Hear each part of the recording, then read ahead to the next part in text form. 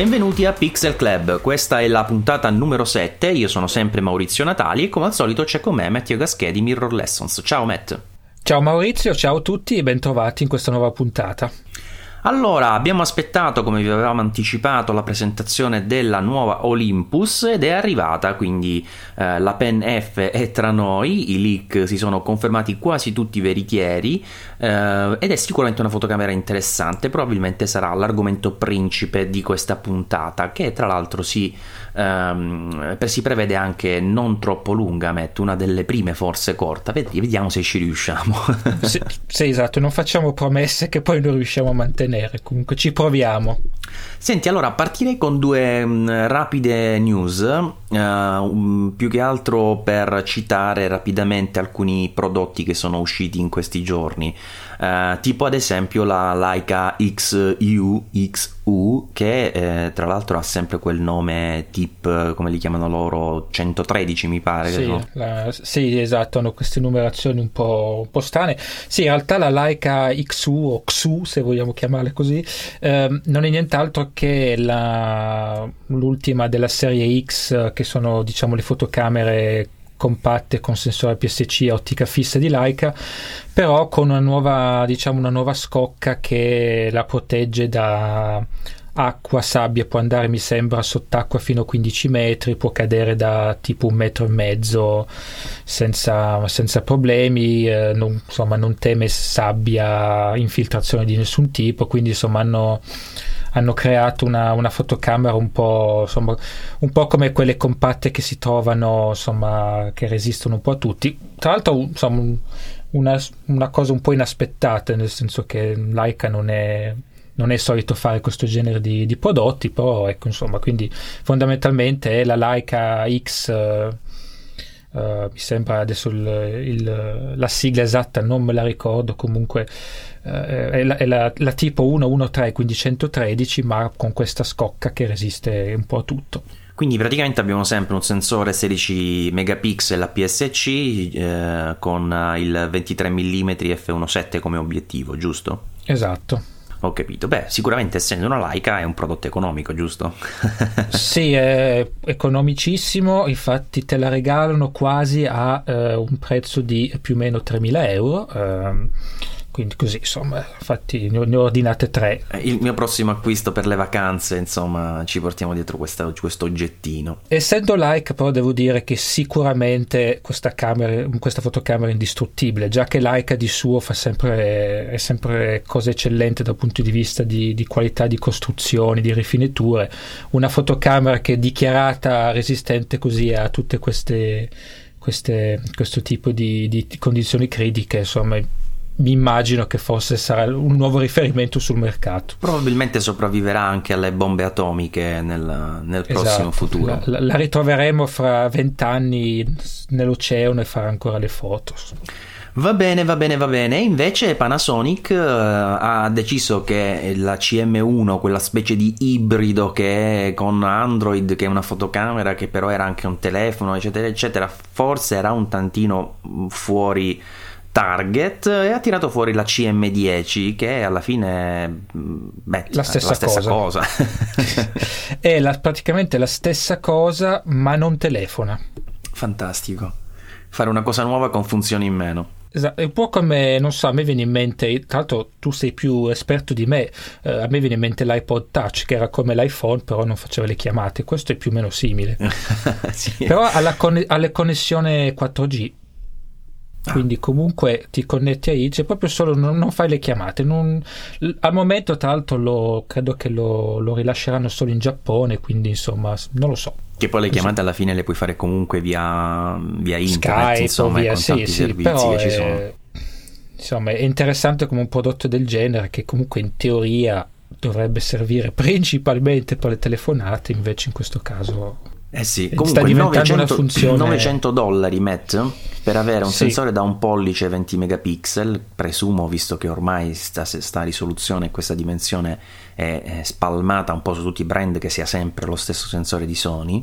Sì, è lo stesso. Registrazione 4K ma 15 fotogrammi al secondo, un obiettivo però Leica, perché comunque l'abbinamento Panasonic Leica continua insomma da diverso tempo, in questo caso un 28 mm equivalente f2.8, e uno schermo da 4,7 pollici con 6,2 milioni di punti, che sono tanti effettivamente.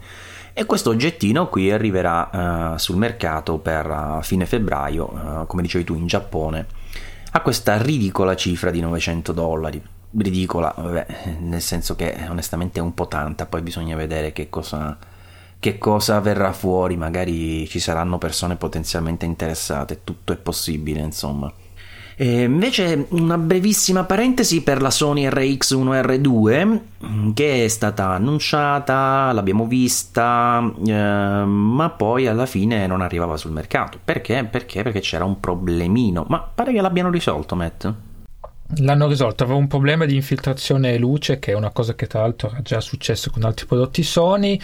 I primi modelli che erano stati messi sul mercato, loro hanno poi fornito anche i seriali, avevano questo problema, per cui hanno fermato tutto, e pare che adesso invece il problema sia stato risolto, per cui da febbraio, a quanto pare dal 19 febbraio, dovrebbe essere nuovamente in vendita. Ebbene, parliamo allora dell'argomento principale della giornata, perché oggi Olympus ha svelato una nuova colorazione in pelle marrone per la M10 Mark II. No scherzo, non era questa la novità principale. Però tra l'altro l'ho vista proprio all'ultimo oggi, ho detto, perché sì, anche ha rilasciato un po' c'è una borsa nuova di pelle, una cinghia di pelle. Comunque sai che è bello questo colore, se facessero la M5 Mark II ci farei un pensierino di questa pelle. Queste edizioni limitate mi stuzzicano. La M5 Mark II è quella bellissima edizione titanio. Sì, questo è vero, colore sì. A me non dispiace per niente. Comunque vabbè, l'argomento principale non era questo. A parte, la nuova pen, la Pen F. Pen F, che è un nome noto, come avevamo già anticipato a fine della puntata precedente, anzi l'avevi detto tu, io non ero ancora tanto informato sull'argomento. È un nome utilizzato tanto tempo fa per una fotocamera mezzo formato di Olympus, che tra l'altro ha avuto un discreto successo. Curiosamente questa volta Olympus non ha aggiunto sigle che andassero a chiarire che questa fosse una versione diciamo digitale. Cioè, cosa voglio dire? Per esempio per la serie M hanno aggiunto la D, no? Per la serie Pen poi iniziano con la E, che sta un po' tra elettronico, qualcosa del genere, insomma dà il senso che non siano le pen tradizionali storiche. Invece questa si chiama esattamente, da quel che ho capito, come la vecchia Pen F. Sì, il nome è rimasto lo stesso. Sì, la Pen originale, la Pen F originale, appunto usava il mezzo formato. Praticamente faceva 2 foto verticali che stavano dentro al frame 35 mm, per cui facevi il doppio di scatti con un normale rullo da 24 o 12, e avevano tra l'altro fatto mi sembra un 18 obiettivi, avevano rilasciato tipo 3-4 modelli e 18 obiettivi, quindi era proprio un piccolo sistema. In 10 anni avevano creato un piccolo sistema molto interessante, e qua hanno deciso di portare la versione digitale, dove la grande novità, se vogliamo parlarne, è che c'è il mirino incorporato, perché poi alla fine un po' di quello si tratta. Sì, in pratica è un po' un misto questa macchina tra l'eredità, diciamo, della serie Pen tradizionale, che ha avuto il suo culmine attualmente con la EP5, che rimane la top di gamma, diciamo, di quella serie lì. Questa, diciamo, non la sostituisce, secondo Olympus, almeno così scrivono nel comunicato stampa. No, non la sostituisce. E va a posizionarsi un gradino al di sopra e prende molte delle esperienze della serie OMD, tra cui, come giustamente dicevi tu, il mirino integrato, che è la prima volta per una pen. Però la struttura rimane quella della pen, quindi con il mirino a sinistra, insomma più da rangefinder che da reflex. Molto compatta, è la più piccola rispetto ad M5 Mark II ed EP5, e dovremmo ripetere tante volte questi nomi perché effettivamente ha alcune caratteristiche di una, altre dell'altra, insomma. Alla fine è più una M5 con un sensore da 20 megapixel in termini proprio di specifiche, perché abbiamo la funzione per esempio iRes che qui diventa da 50 megapixel, quindi per lo scatto ad alta risoluzione. Abbiamo le funzionalità video tra virgolette evolute della M5 Mark II, quindi con il codec nuovo a 77 megabit. Insomma, anche la stabilizzazione mette quella nuova della M5, no? Quella con 5 stop, mi pare che... Esatto, lo stesso hardware. Però per esempio rispetto alla M5 Mark II si sono dimenticati un particolare che secondo me l'avrebbe distinta un po' di più dalla EP5, a parte il discorso mirino chiaramente, che è la tropicalizzazione, cioè questa macchina non è tropicalizzata. No, infatti è una cosa un po' strana, anche perché tra l'altro se uno si legge il comunicato stampa, diciamo che hanno vantato anche questa particolarità che non c'è nessuna vite visibile sulla macchina, cioè quindi non riesce a vedere i punti di aggancio fra una parte e l'altra, insomma, quindi a livello di design, insomma, per loro è una cosa abbastanza interessante da sottolineare. In effetti io ho potuto vederla dal vivo all'evento stampa e non vedi nessuna piccola vite neanche nella parte sotto, però nonostante questo non è tropicalizzata. Infatti mi ha un po' stupito questo aspetto qua.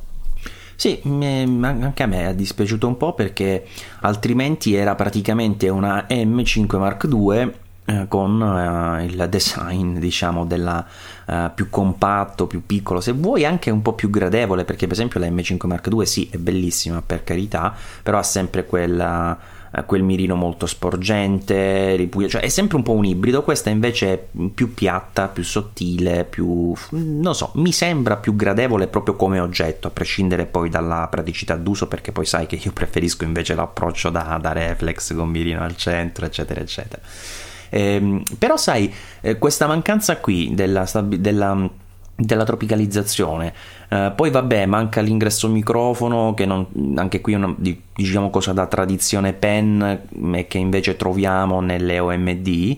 Mi ha invece incuriosito il fatto che probabilmente per contenere ancora il discorso dimensionale il mirino sia il pannello apparentemente lo stesso di quello della OMD M5 Mark II, quindi 2,36 milioni di punti, però poi l'ingrandimento reale è più piccolo, perché qui abbiamo un ingrandimento da 1,23 rispetto a quello di 1,48 della M5 Mark II, e quindi credo che poi il gruppo ottico, diciamo, che sta in là del pannello, insomma, dove noi poggiamo gli occhi, sia stato in qualche modo compresso, e quindi l'ingrandimento, insomma la dimensione finale che noi vediamo del mirino è un po' più piccola. Sì, infatti io l'ho trovato un po' piccolo questo mirino quando l'ho provata, e più o meno sì, le caratteristiche sono simili alle M10 Mark II, soprattutto per quanto riguarda l'ingrandimento. Ottimo, nel senso molto reattivo, molto fluido anche in condizioni di luce un po' più ottimale, insomma, quindi, però in effetti l'ho trovato un po' piccolo. È stato una di quelle cose che ho detto, ma però insomma, poi per carità, provando a 5 minuti sono sensazioni così a caldo, però del resto hanno voluto sicuramente fare un compromesso fra dimensioni e tutta una serie di cose, per cui immagino che, tra l'altro, se guardi bene il design, in realtà già il mirino così un po' sporge sulla parte alta, sì, vedi sì, questa piccola curva, e quindi hanno già fatto fatica con questo a spingerlo dentro, diciamo. Guarda, io onestamente è una bella macchina, a me piace, infatti anche qui non vedo l'ora di provarla. Il sensore è presumibile essere lo stesso della GX8, che tra l'altro poi ho provato. No, è lo stesso, posso confermare, sì. Esatto. Quindi diciamo che alla fine dei conti questa macchina andrà a scontrarsi già di suo in un segmento, questo delle mirrorless, abbastanza ricco, ma oltretutto andrà anche ad avere un bel po' di concorrenza in casa, insomma, no? Perché effettivamente più o meno siamo sul prezzo della AMD M5 Mark II, che allo stato attuale ha solo cose in più, insomma, cioè è pari nella maggior parte dei casi, ma le piccole differenze che ci sono positive per la M5 Mark II. tranne ecco il discorso sensore.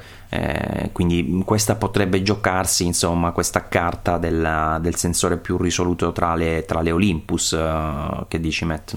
Ma sì, allora io sul sensore devo dire, adesso vabbè, baso la mia esperienza soprattutto sulla GX8, che appunto ha lo stesso sensore fatto da Sony, poi ovviamente entra in gioco poi i differenti processori di ognuno, per cui qualche differenza ovviamente a livello di colore, chissà, magari anche poi a livello di altismo ci possono essere, però grosso modo io non mi aspetto un grande salto in avanti con questo sensore, è un po' più di risoluzione. Noi avevamo anche paragonato la GX8 con la M1, quindi 20 megapixel contro i 16 megapixel, e alla fine non c'è una grossa differenza anche a livello di gamma dinamica o di ISO migliori, eccetera eccetera. Tra l'altro è interessante quello che Olympus ha detto all'evento stampa, perché praticamente hanno detto che fondamentalmente loro stavano aspettando che il nuovo sensore avesse abbastanza gamma dinamica, abbastanza buone prestazioni ad alti ISO prima di usarlo nei nuovi prodotti. Per cui neanche loro hanno detto che il nuovo sensore ha delle prestazioni più elevate, fondamentalmente hai un po' più di risoluzione, loro dicono la gamma dinamica è un pelino migliore, ma fondamentalmente finisce lì, e immagino che Panasonic con la GX8 il ragionamento sia simile.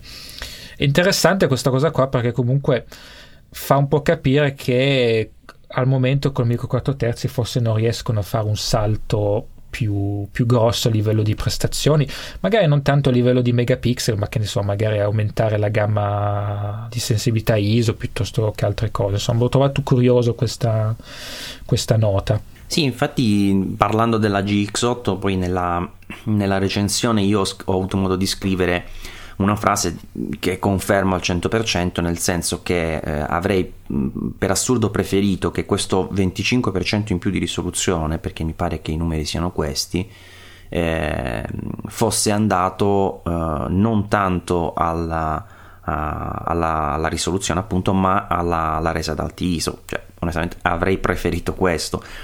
Però onestamente è sicuramente un passo avanti che probabilmente era necessario ad oggi. Dai, ci sono tutte ormai queste compatte da 1 pollice che hanno 20 megapixel. Faceva un po' strano secondo me anche a livello di marketing essere piantati lì a 16 da diversi anni, perché poi questa cosa della risoluzione, che spesso viene mal interpretata, ti porta quasi in quella condizione in cui senti dire spesso ma non va bene per un professionista a 16 megapixel, che poi magari la gente si dimentica che le professionali dure, pure, reflex ne hanno magari 16 o 18, insomma, quindi no, poi fino a pochi anni fa andavano benissimo i 12 megapixel della D3 piuttosto che no, ma quello in effetti sì, sì, sicuramente è interessante. Anch'io mi sono chiesto perché non aumentare gamma dinamica e diciamo magari 1 o 2 stop di ISO con la stessa risoluzione che avevano prima.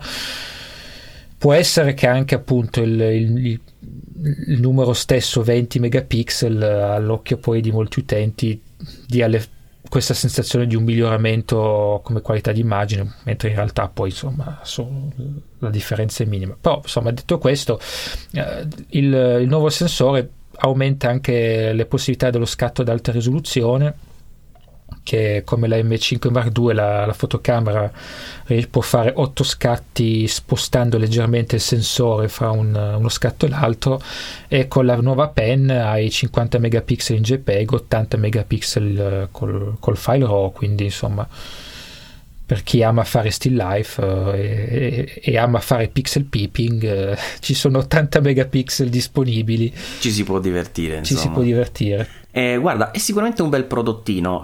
Il prezzo sarà di 1.199 euro in Italia.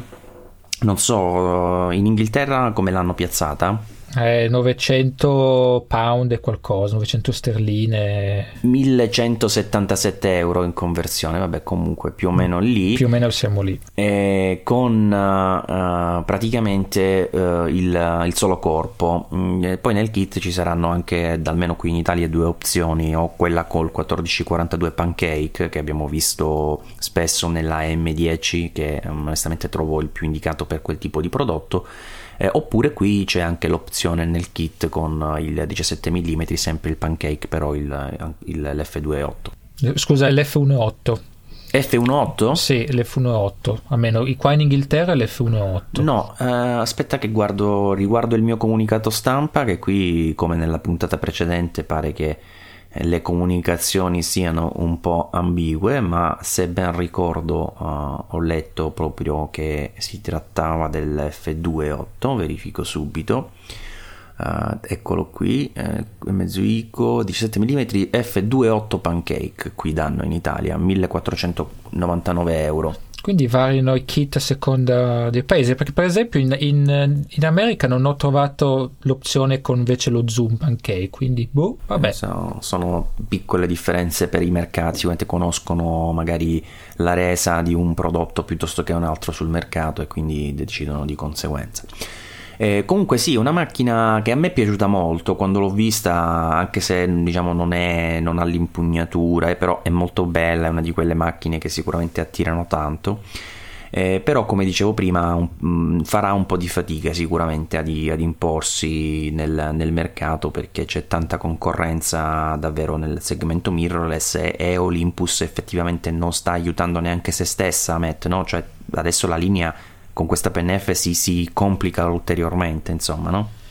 Sì, questo è sempre un po' il problema che ha Olympus, ma che hanno molti brand, che alla fine sono prodotti molto simili. A me, allora, il design piace moltissimo in questa nuova Pen, devo dire che anzi negli ultimi 3-4 prodotti devo dire che Olympus ha sempre veramente, dal punto di vista di design, ha sempre fatto dei lavori eccellenti. C'è anche la M5 Mark II e la M10 Mark II, sono veramente bei prodotti anche da vedere.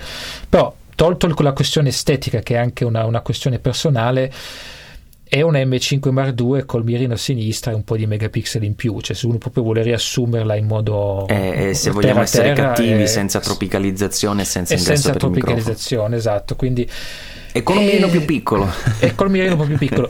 E quindi siamo un po' sempre lì, cioè sicuramente cominceranno gli utenti a chiedersi: ma meglio questa, la Pen F, o meglio la M5 Mark II? Oppure se prendo la M10 Mark II, eccetera, eccetera. Però Panasonic ha la GX. Ecco, siamo un po' sempre lì. E poi c'è la concorrenza con gli altri brand, Fuji, con la X2S o la X2, Sony, che penso a breve dovrebbe presentare anche il modello successivo del successore della 6000, quindi probabilmente che avrà anche delle specifiche forse ancora più interessanti. Quindi insomma è sempre un po' arrivo io, poi arriva l'altro, poi arriva l'altro, ed è un po' una gara dove alla fine nessuno va veramente più avanti dell'altro. Il prezzo anche secondo me è un pelino alto, infatti ho già letto parecchi commenti di persone che sono un po', diciamo, dispiaciute dal prezzo, e sai, è sempre un po' anche lì, questo del prezzo ovviamente è un prodotto nuovo, quindi poi presentato nel modo in cui l'hanno presentato cercano di farlo un po' percepire con un prodotto veramente di alta qualità, quindi insomma il prezzo volendo ci può anche stare. Però poi a conti fatti hai l'M10 Mark II che costa molto meno, volendo hai la prima M10 che adesso si trova a un prezzo molto molto allettante, quindi insomma hai sempre un po' queste cose qua. Poi sul discorso del design, adesso appunto io avendolo potuta toccare con mano, per esempio ci sono alcune soluzioni che mi hanno un po' lasciato perplesso. Quella più evidente è questa nuova ghiera che hanno messo sulla parte frontale, che loro chiamano Creative Dial, che è una ghiera per funzioni creative. Dedicare, metto una ghiera fisica per una cosa del genere, anch'io l'ho trovato fuori luogo, onestamente. Allora, dunque, sulla Pen originale pellicola, quella ghiera lì era per i tempi.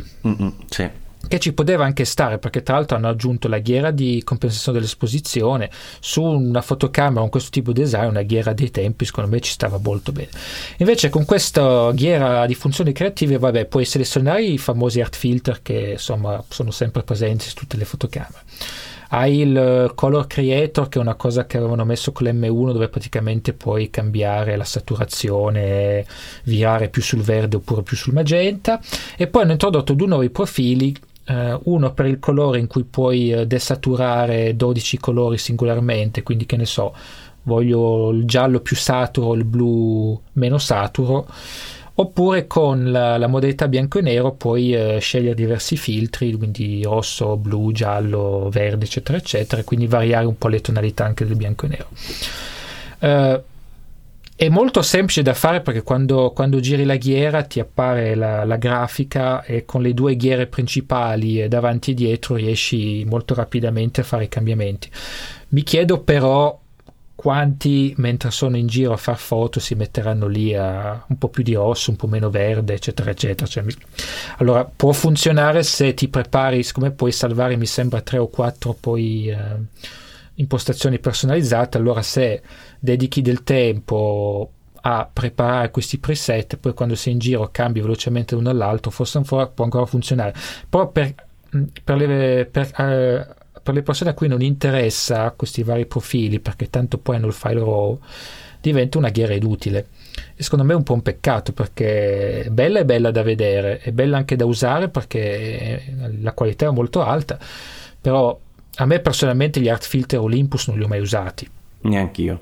Poi tra l'altro di solito hanno un'anteprima che va a scatti, non so su questa se la cosa è migliorata. Quello non l'ho controllato. A me è venuto in mente che se a qualche fotografo piace passare spesso da colore a bianco-nero quando in giro a far foto, allora girando la ghiera passi anche il mirino, passa tutto in bianco e nero e quindi hai la previsualizzazione in bianco e nero.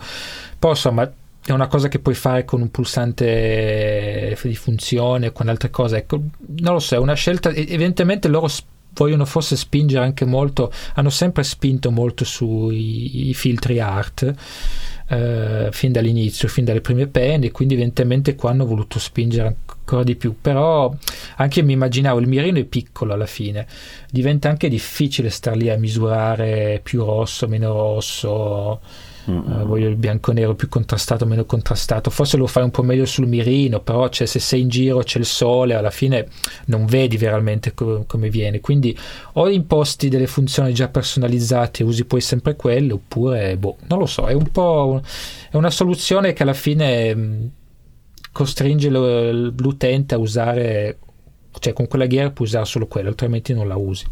Sì, anche per me è un po' sprecata, anche perché il corpo è piccolo, quindi avere ricavato uno spazio aggiuntivo per qualcosa magari poteva essere utile, non so, utilizzarla quella per la messa a fuoco, per esempio, per uno switch manuale.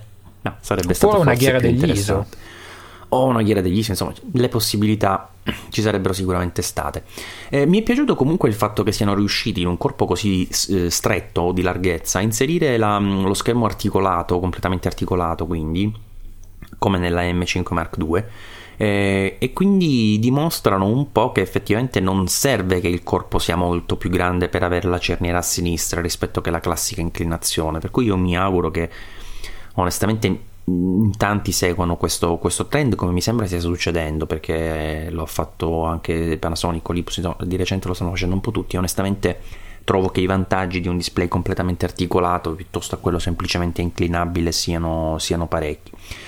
Comunque la questione, cioè questa macchina secondo me, visto che oggi non dobbiamo affrontare discorsi relativamente ad un brand specifico, non c'è neanche purtroppo la pillola di Lightroom che tornerà comunque nella prossima puntata, io direi che possiamo fare una brevissima parentesi su una questione che già avevamo in programma in realtà di discutere, ma che poi è venuta fuori anche sul mio sito qualche giorno fa con la recensione della GX8, perché comunque come questa PNF arriva ad avere un prezzo che, come abbiamo detto poco fa, supera i 1.000 euro per il solo corpo.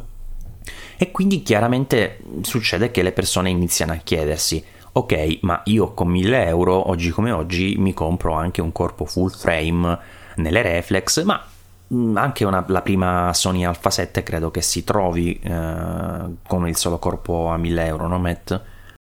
Sì, più o meno i prezzi sono quelli, adesso non me li ricordo esattamente, volendo si può anche controllare, però diciamo sì, o comunque con una spesa leggermente superiore riesci a prenderti un corpo, ovviamente. Beh, vedo sì, Alpha 7 Mark II e vabbè, la Mark II, io dicevo la Mark 1. Ah, la Mark 1, sì, beh no, la Mark 1 sì, adesso si trova anche forse se sei fortunato anche a meno. Oppure un'altra persona mi ha detto: ok, va bene, ma a questo punto cioè ci sono delle APS-C mirrorless come l'Alpha 6000 che citavi tu, che tra l'altro gli ultimi rumor abbastanza concreti dicono che la nuova Alpha 6100 dovrebbe essere disponibile a marzo, la presentazione però potrebbe arrivare abbastanza prima. Comunque quella si trova veramente a pochi spiccioli, cioè io c'è stato un periodo addirittura su Amazon la davano a 420 euro con l'obiettivo.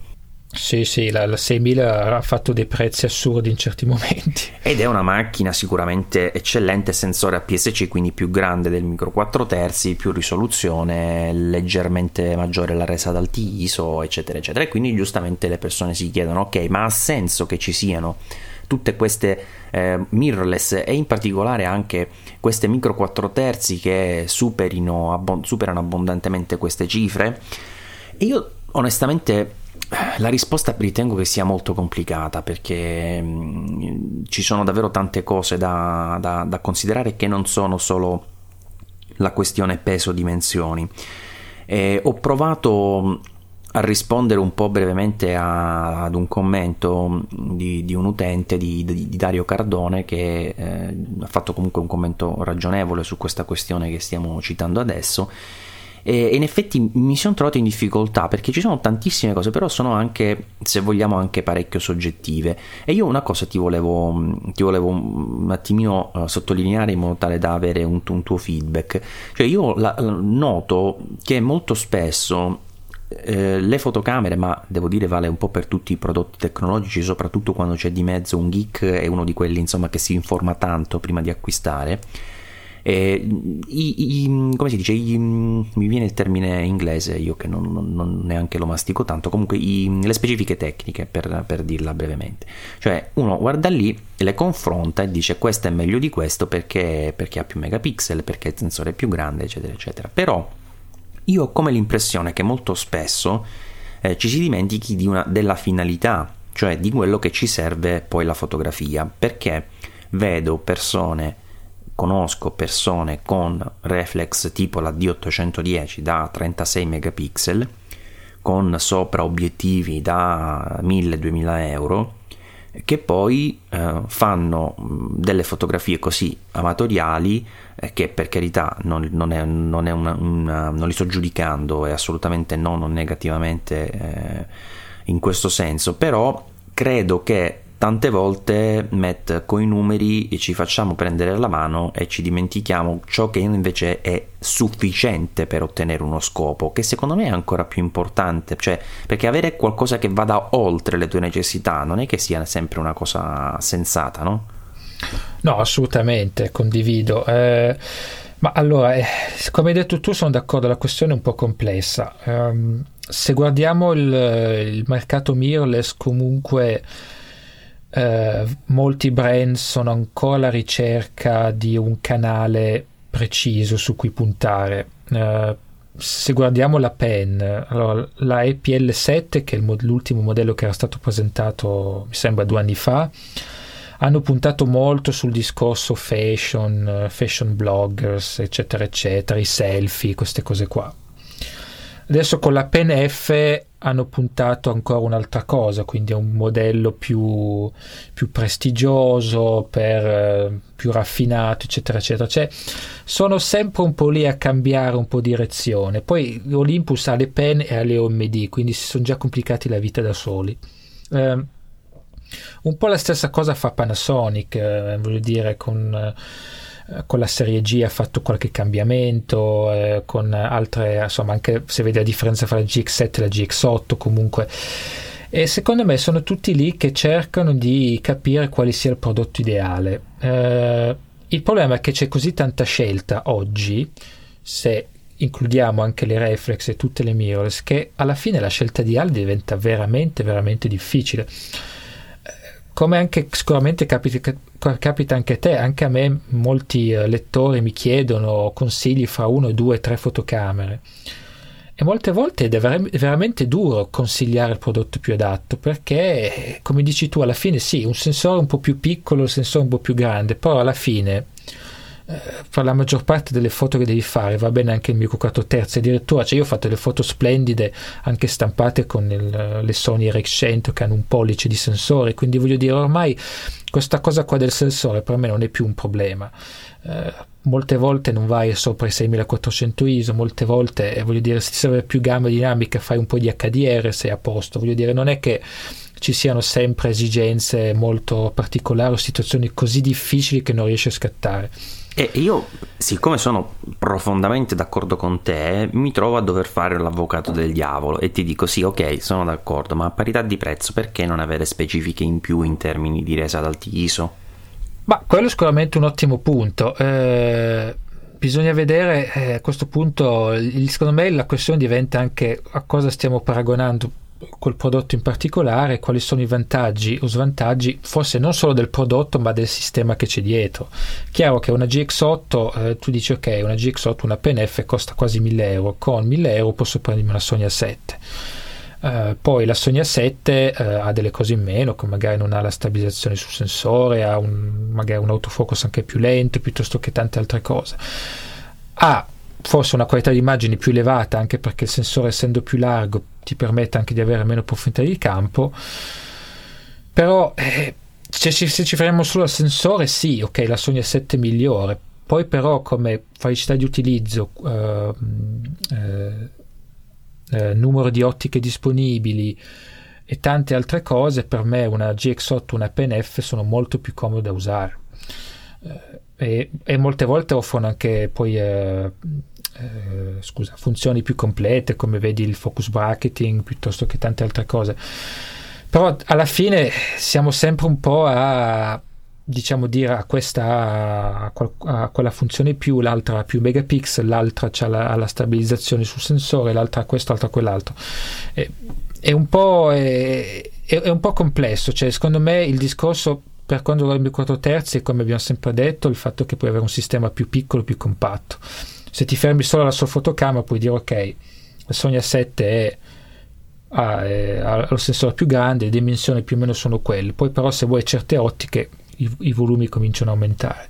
Il grosso problema è che sono sempre d'accordo con te su questi aspetti e non posso ribattere, perché effettivamente il punto secondo me è proprio questo, cioè se noi andiamo a guardare solo il sensore la risposta è quella: prendi dove c'è il sensore più grande, perché si sa, il sensore più grande, soprattutto a parità di periodo storico, diciamo così, ti offre maggiori prestazioni. Però alla fine dei conti la fotografia non è solo il sensore, non è neanche solo l'ottica, per quanto questa sia assolutamente rilevante, e come giustamente dicevi nel micro 4 terzi c'è vastissima scelta, molte cose anche a prezzi bassi, tante opzioni per ogni tasca, quindi rispetto a tanti altri sistemi Sony in primis si trovano sicuramente in grosso vantaggio. Però poi la cosa che secondo me è davvero rilevante è l'esperienza d'uso. Io ti dico una cosa, guarda, io non sono strano sicuramente, però quando sono sul lavoro, per esempio devo seguire un evento dal punto di vista fotografico, parlo, io mi trovo meglio con una reflex. Utilizzo la 5D Mark III e devo dire ho quel tipo di approccio che trovo corretto per quel tipo di soluzione e per i risultati che devo ottenere. E in quel senso ho provato a portarmi dietro per esempio diverse fotocamere, una Sony, anche una Fujifilm qualche mese fa, la X-T10, e ci ho fatto degli scatti che poi ho usato nell'album, quindi comunque la qualità c'è. Però se devo scegliere, devo dire la verità, ancora oggi preferisco sul lavoro mettere all'occhio il mirino ottico e lavorare con quello e con la full frame, anche in termini di durata della batteria, di comodità del corpo, eccetera.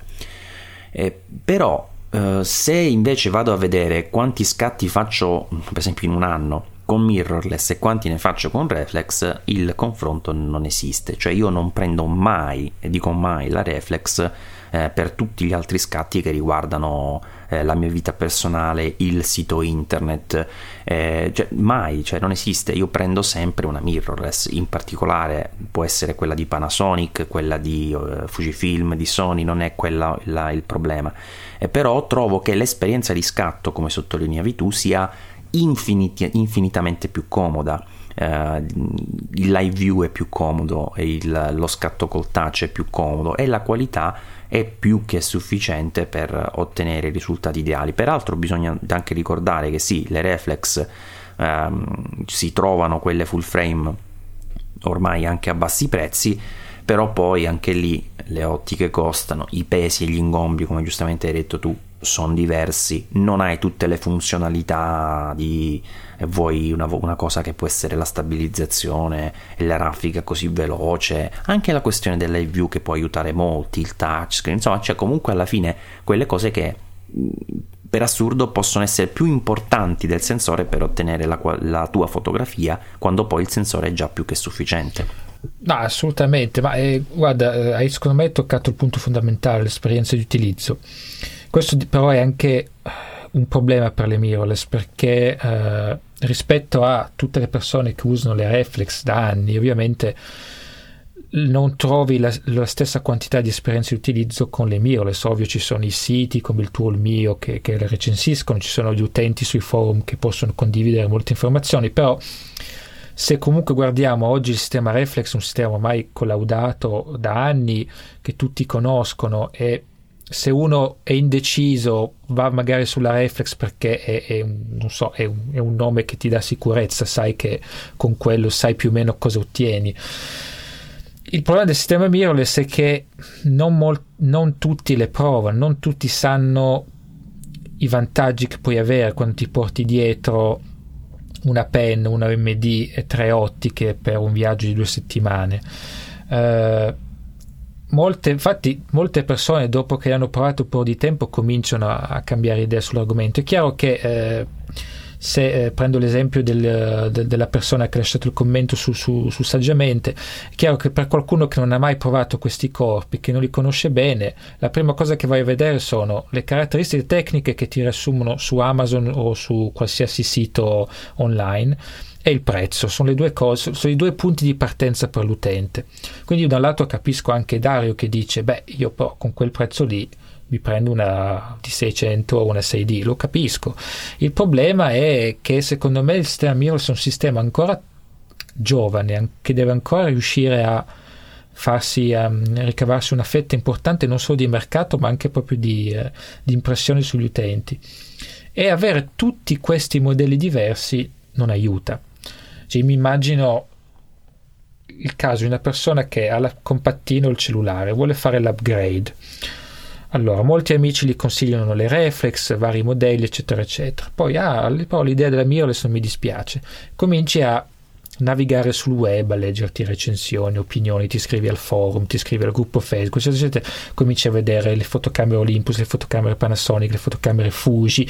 Mi piace la ghiera di qui, mi piace la ghiera di qua. Lo schermo che fa così. Ma che figata il touchscreen. Però alla fine tutto si riallaccia sempre a una sola questione, il prezzo. E alla fine dice questa costa tot, questa costa uguale, però con questa ho più megapixel, o più questo è un sistema più collaudato, c'ho l'amico che mi può prestare delle ottiche. Cioè alla fine funziona così per molte persone, e quindi quando ci sono troppi modelli che si assomigliano, secondo me alcuni utenti alla fine sono troppo confusi, lasciano perdere e tornano magari sul punto di partenza che era la reflex. E quindi insomma questo è sicuramente un po' un problema. Cioè, per me è un mercato un po' intasato in questo momento, perché ogni brand con le reflex abbiamo Canon e Nikon principalmente, che insomma si dividono la torta. Abbiamo poi Pentax, un po' Sony, che diciamo stanno dietro, però fondamentalmente abbiamo Canon e Nikon. Con le mirrorless diventa già un po' più complesso, hai Sony, hai Fujifilm, hai Panasonic, hai Olympus, Samsung non la citiamo più perché a quanto pare sta andando via, e anche Nikon e Canon ci sono. Nikon e Canon volendo ci sono, anche se diciamo almeno hanno fatto dei prodotti molto diversi dalle reflex, per cui forse diventa un po' più semplice scegliere, però comunque diventa più complesso. Poi sono sistemi giovani, quindi allora Sony ha degli ottimi sensori ma il parco ottico non è ancora completo, Fuji delle belle ottiche ma tutti dicono che sono un po' care, insomma è difficile, e la cosa migliore, come hai detto tu, è prendere la fotocamera, usarla 2 settimane e capire la vera differenza che che hai a livello di esperienza di utilizzo, che per quanto uno lo possa scrivere anche nel miglior modo possibile una recensione, alla fine finché non la tocchi con mano non riesci a capire totalmente. E quello secondo me ci vorranno un po' di anni, ci vorranno ancora anni prima che i sistemi mirrorless cominciano a entrare un po' più nelle menti delle persone, ma anche insomma, perché poi sai, molti utenti magari comprano online, molti utenti comprano in grossi superstore dell'elettronica. Se vai in un Media World o un Saturn, queste cose qua, io dubito che loro ti possano veramente consigliare e dirti qual è il vantaggio di un sistema mirrorless rispetto a una reflex, anche perché poi le persone che lavorano lì alla fine devono vendere, punto e basta. Quindi o vai nel negozio diciamo specializzato che vende solo fotocamere, che sa darti veramente di buoni consigli, oppure alla fine non è neanche così facile capire qual è il prodotto migliore. E infatti comunque per chi frequenta forum o gruppi su Facebook, io vedo tantissima gente che comincia con un sistema, poi cambia. Io ho visto tante persone andare da Olympus a Fujifilm, da Fujifilm a Sony, poi ritornare all'Olympus, oppure essere in un momento diciamo di attesa o di riflessione, e insomma è complesso. E poi con tutte queste nuove fotocamere che continuano a uscire, cioè quest'anno secondo me ci sarà da ridere. E secondo me anche il discorso della dimensione in realtà gioca un ruolo che molto spesso va a sfavore per le mirrorless, perché noto che comunque c'è una predisposizione che probabilmente è legata anche a una questione di inconsapevolezza, diciamo così, dal punto di vista tecnico, che tende a far coincidere qualità nel campo fotografico con dimensione, cioè che tu ce l'hai più grande vuol dire che hai una fotocamera migliore. Lo dico anche perché se tu ci pensi, ci sono molte compatte con sensori da 2,3 pollici di qualche anno fa, che sono più grandi delle mirrorless con sensore da micro 4 terzi di oggi, che è infinitamente più grande come sensore.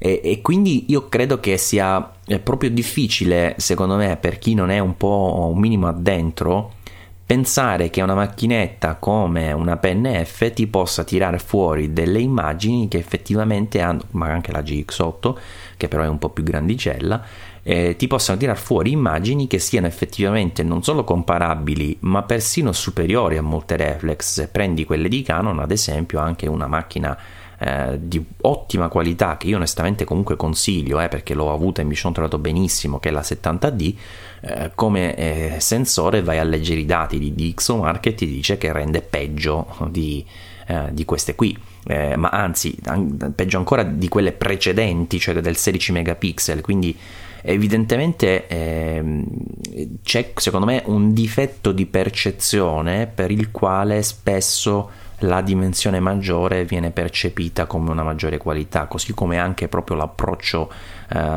strutturale del mirino all'occhio e via dicendo. E io credo che siano un po' dei retaggi del passato che in qualche misura andranno ad essere superati col tempo, perché poi io per esempio quando mi è capitato, io avevo un amico che aveva una Fujifilm Reflex, che tra l'altro era praticamente, se ben ricordo, la stessa della Nikon D200, perché al tempo usavano gli stessi corpi con nomi diversi, più o meno, una roba del genere. Sì, la S Pro qualcosa, S2 Pro, sì, forse S2 Pro, sì. E gli ho fatto provare la M5 di Olympus, la Mark I, la mia, e l'ha voluta comprare, cioè mi ha detto no, vendimela assolutamente, me la devi si è venduto quella macchina e ha comprato la Olympus, poi ci ha comprato anche altri obiettivi e adesso quella è la sua macchina di riferimento, ancora oggi la usa con grande soddisfazione e mi ringrazia ogni volta che mi vede per dire come si è trovato bene nel cambio da quell'oggetto grosso e pesante passare a questo piccolino, comodo e con qualità che in effetti è non solo sufficiente ma persino superiore a quella di quella macchina lì. Quindi non so, io credo che effettivamente sia un misto di cose, che però ci sia anche molta soggettività, perché non nego che quando impugno una macchina di un certo livello come la 5D Mark III effettivamente ho un po' una sensazione, non so se anche tu la provi, insomma, di un po' maggior, non dico controllo, però insomma di una maggiore potenza di fuoco, ecco, rispetto a quando magari utilizzo la GH4, che poi invece mi dà altrettante soddisfazioni. Sì, beh, poi sai, molte volte sono anche i dettagli che fanno la differenza. Le reflex hanno un'ergonomia che è collaudata ormai da un sacco di tempo, per cui cioè, comunque la impugni molto bene, hai tutti i comandi dove ti servono. Cioè, mi viene in mente per esempio con la X Pro 2 che Fujifilm ha lanciato di recente, hanno messo questo joystick per i punti AF, no? Quindi invece di usare le 4 frecce dietro hai il joystick dedicato. E un sacco di persone sono contentissime di questa scelta, e per le mirrorless è più o meno una novità. Mi sembra che la Leica SL ne abbia anche uno e finisce poi lì. Per le reflex è una cosa invece abbastanza normale trovare un joypad dedicato solo per la F, quindi tutti questi piccoli dettagli ovviamente fanno anche parte, ci spiegano anche un po' come comunque il sistema Mir stia pian piano cercando di integrare alcune cose che le reflex fanno molto bene in corpi più piccoli. C'è poi anche il discorso comunque che, sai, quando uno ha un dubbio, alla fine magari va a scegliere un brand o una fotocamera che sa che viene utilizzata anche dai professionisti. Insomma, i professionisti spesso usano Canon o Nikon, per cui sai che più o meno vai sul sicuro anche per quel motivo lì. Si potrebbe anche parlare del fatto che quando uno spende 4.000 euro per comprarsi una reflex full frame e delle ottiche 2.8, magari non ha un po' difficoltà poi ad ammettere che la qualità di immagine non è tanto diversa a una micro 4 terzi che ne costa 800, perché ci hai speso 4.000 euro. Cioè, insomma, ci sono anche secondo me meccanismi un po' psicologici che entrano poi in gioco, per cui ognuno ti dice un'opinione che si basa sulla sua esperienza, su quanto ha speso per quella fotocamera, tutta una serie di cose. E quindi vedremo. Io ripeto, in 2 anni da quando ho cominciato mirrorless, quasi 3 anni fa, ad adesso ho visto parecchio cambiamento. Cioè, pian piano nella mente delle persone comunque sta entrando l'idea che queste mirrorless possono competere su molti fronti. Chiaro, soprattutto a livello poi di lavori professionali, comunque le reflex su alcuni aspetti ti danno ancora delle cose che le mirrorless non hanno. Una persona ha lasciato un commento sul mio articolo della PNF dicendo: possibile che non riescono a tirare fuori delle batterie migliori. Questo è un altro punto, ad esempio. Cioè, io con la Nikon D700 ogni tanto la batteria non la ricaricavo neanche il giorno dopo. Con le mirrorless, se mi dimentico di caricarlo la sera, ciao, buonanotte. Quindi queste piccole cose in effetti sono interessanti. Lui diceva: ho sempre l'impressione che faticano a fare un salto in avanti più forte, a fare un passo un po' più lungo. Cioè, tirano fuori un po' di megapixel in più di qua o la nuova funzione di là, però rimangono un po' sempre sullo stesso concetto. In effetti sì, il durata della batteria, perché poi alla fine la soluzione è quella di avere 3-4 batterie dietro, ti devi solo abituare all'idea di caricarle. Sì, è fattibile, non è un problema, però in effetti perché non riescono a implementare batterie migliori? Questa è una bella domanda, insomma. Ma secondo me la batteria non è il problema, cioè, aspetta, l'autonomia è il problema. Perché in effetti, se tu vai a guardare a livello di capienza su alcuni modelli non è neanche male, però il problema di fondo è che alla fine dei conti tu ti trovi con delle macchine che hanno un display sempre acceso, che sia un mirino o lo schermo grande, però la differenza grossa secondo me rispetto a una reflex è questa. Cioè, se tu provi a usare la 5D Mark III con il live view attivo e fai registrazione video, la batteria te la ciulli in 1 ora e mezza, 2, e te lo dico per esperienza perché lo faccio quando faccio video con questa macchina. Quindi il problema non è, secondo me, tanto la batteria in sé dal punto di vista tecnologico. D'altronde non avrebbe senso dire metto la batteria buona sulla reflex e ne metto una scarsa sulla mirrorless. Semplicemente le mirrorless purtroppo consumano di più per la questione del doppio display, se tu vai a vedere, perché tanti si dimenticano del live view in generale, certo. Sì, è la questione, ecco, del live view in generale, assolutamente. quindi questo problema di base non penso che possa essere risolto, cioè in teoria lo puoi risolvere con una X Pro, perché o comunque altre Fuji che hanno il discorso del mirino ottico, del mirino ibrido, scusami, che può passare insomma alla versione ottica e quindi limiti la problematica, insomma, no?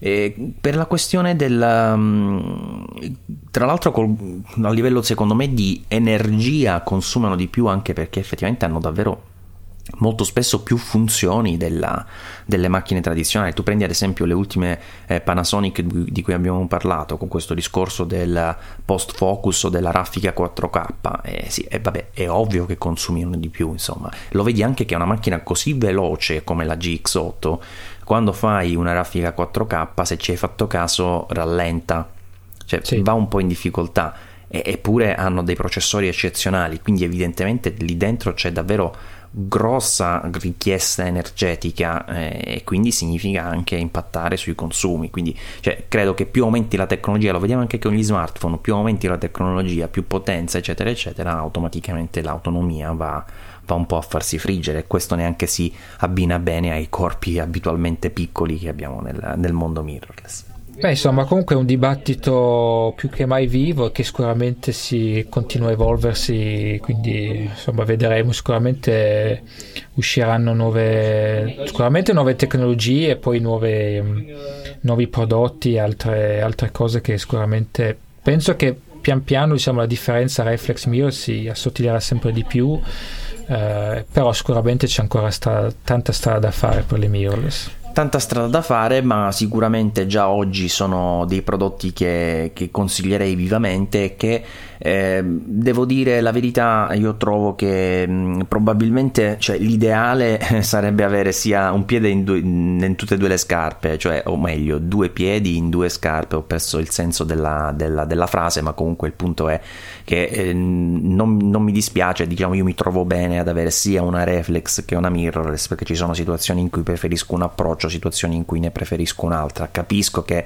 ovviamente io lo faccio di mestiere, quindi posso investirci una determinata cifra, insomma, su questi prodotti, e chi invece è un amatore o piuttosto, insomma, anche avendo la passione, insomma, non è necessario di andare a spendere tanti soldi. Il problema è mirrorless spesso è un termine troppo generico, ma che poi alla fine dei conti corrisponde ad una qualità che è più che sufficiente per quello che è l'attività, diciamo, amatoriale evoluta, ma molti si dimenticano che con le mirrorless ci si può benissimo lavorare. Ci lavori tu, Matt, ci ho lavorato anch'io, ma ci lavorano tante persone nel mondo. Assolutamente. Poi guarda, alla fine è una questione di feeling personale, di che tipo di lavoro devi fare e quali possono essere i vantaggi di un sistema più piccolo o di alcune funzioni che questi sistemi hanno. Per esempio, io l'ho sempre detto, lo ripeto anche qui, per me la stabilizzazione 5 assi anche sul lavoro spesso non dico che mi abbia salvato le situazioni, per carità, però in certe situazioni veramente in 5 secondi ho fatto una foto che altrimenti mi richiedeva più tempo, cioè, quindi insomma alla fine è una questione anche di adattarsi. Io quando ho cominciato Mirror Lessons ho poi deciso di passare totalmente a mirrorless, perché anche un po' come nel mio caso forse era un po' anche una sfida, proprio perché volevo cercare di avere un'esperienza a 360 gradi con queste fotocamere. Mi sono detto, se alla fine tengo anche la reflex va a finire che poi passo sempre ad un'altra. L'ho fatto all'inizio, ovviamente è stato un passaggio graduale in 5-6 mesi, però poi mi sono detto ok, proviamo a usare solo queste e vediamo cosa succede. Ho incontrato alcune difficoltà, però poi alla fine ho visto, perché le cose che facevo io non ho mai avuto nessun problema. Quindi molte volte è una questione anche solo semplicemente di crederci, di provare, vedere come ci si trova. Ovvio, il problema è che magari non tutti hanno voglia di spendere 1000 €, solo per provare e vedere se si trovano bene, quindi questo ovviamente è un ottimo argomento. Assolutamente sì, e siamo curiosi di sapere cosa ne pensate voi, per cui ricordatevi il nostro indirizzo Twitter _pixelclub, la nostra email pixelclub @easypodcast.it, E basta, non mi vengono in mente altri contatti, se non va bene quelli personali su Twitter. Io sono Simple Mal, ma c'è anche il @ saggiamente, oppure Mirror Lessons. Perfetto, va benissimo. Allora ragazzi, puntata che poi alla fine non è stata neanche breve, come giustamente avevi predetto tu, Matt, perché quando si inizia a parlare però per il nostro standard è una puntata breve, dai, possiamo dire insomma, un'oretta rispetto a altre puntate non è male, pian piano stiamo migliorando. Vi promettiamo che uno dei nostri propositi per il 2016 è fare puntate più brevi, più snelle, non per questo prive di contenuto, ma comunque che diciamo arrivino direttamente al sodo. Ricordatevi di contattarci se avete domande, se avete suggerimenti o se volete esprimere le vostre opinioni, e anche le recensioni su iTunes, che come sempre sono molto gradite anche per far salire un po' in cima il nostro podcast e farlo scoprire ad altri potenziali interessati. Un saluto da Maurizio Natali e un saluto da Matteo Gasquet, grazie per l'ascolto. Alla prossima.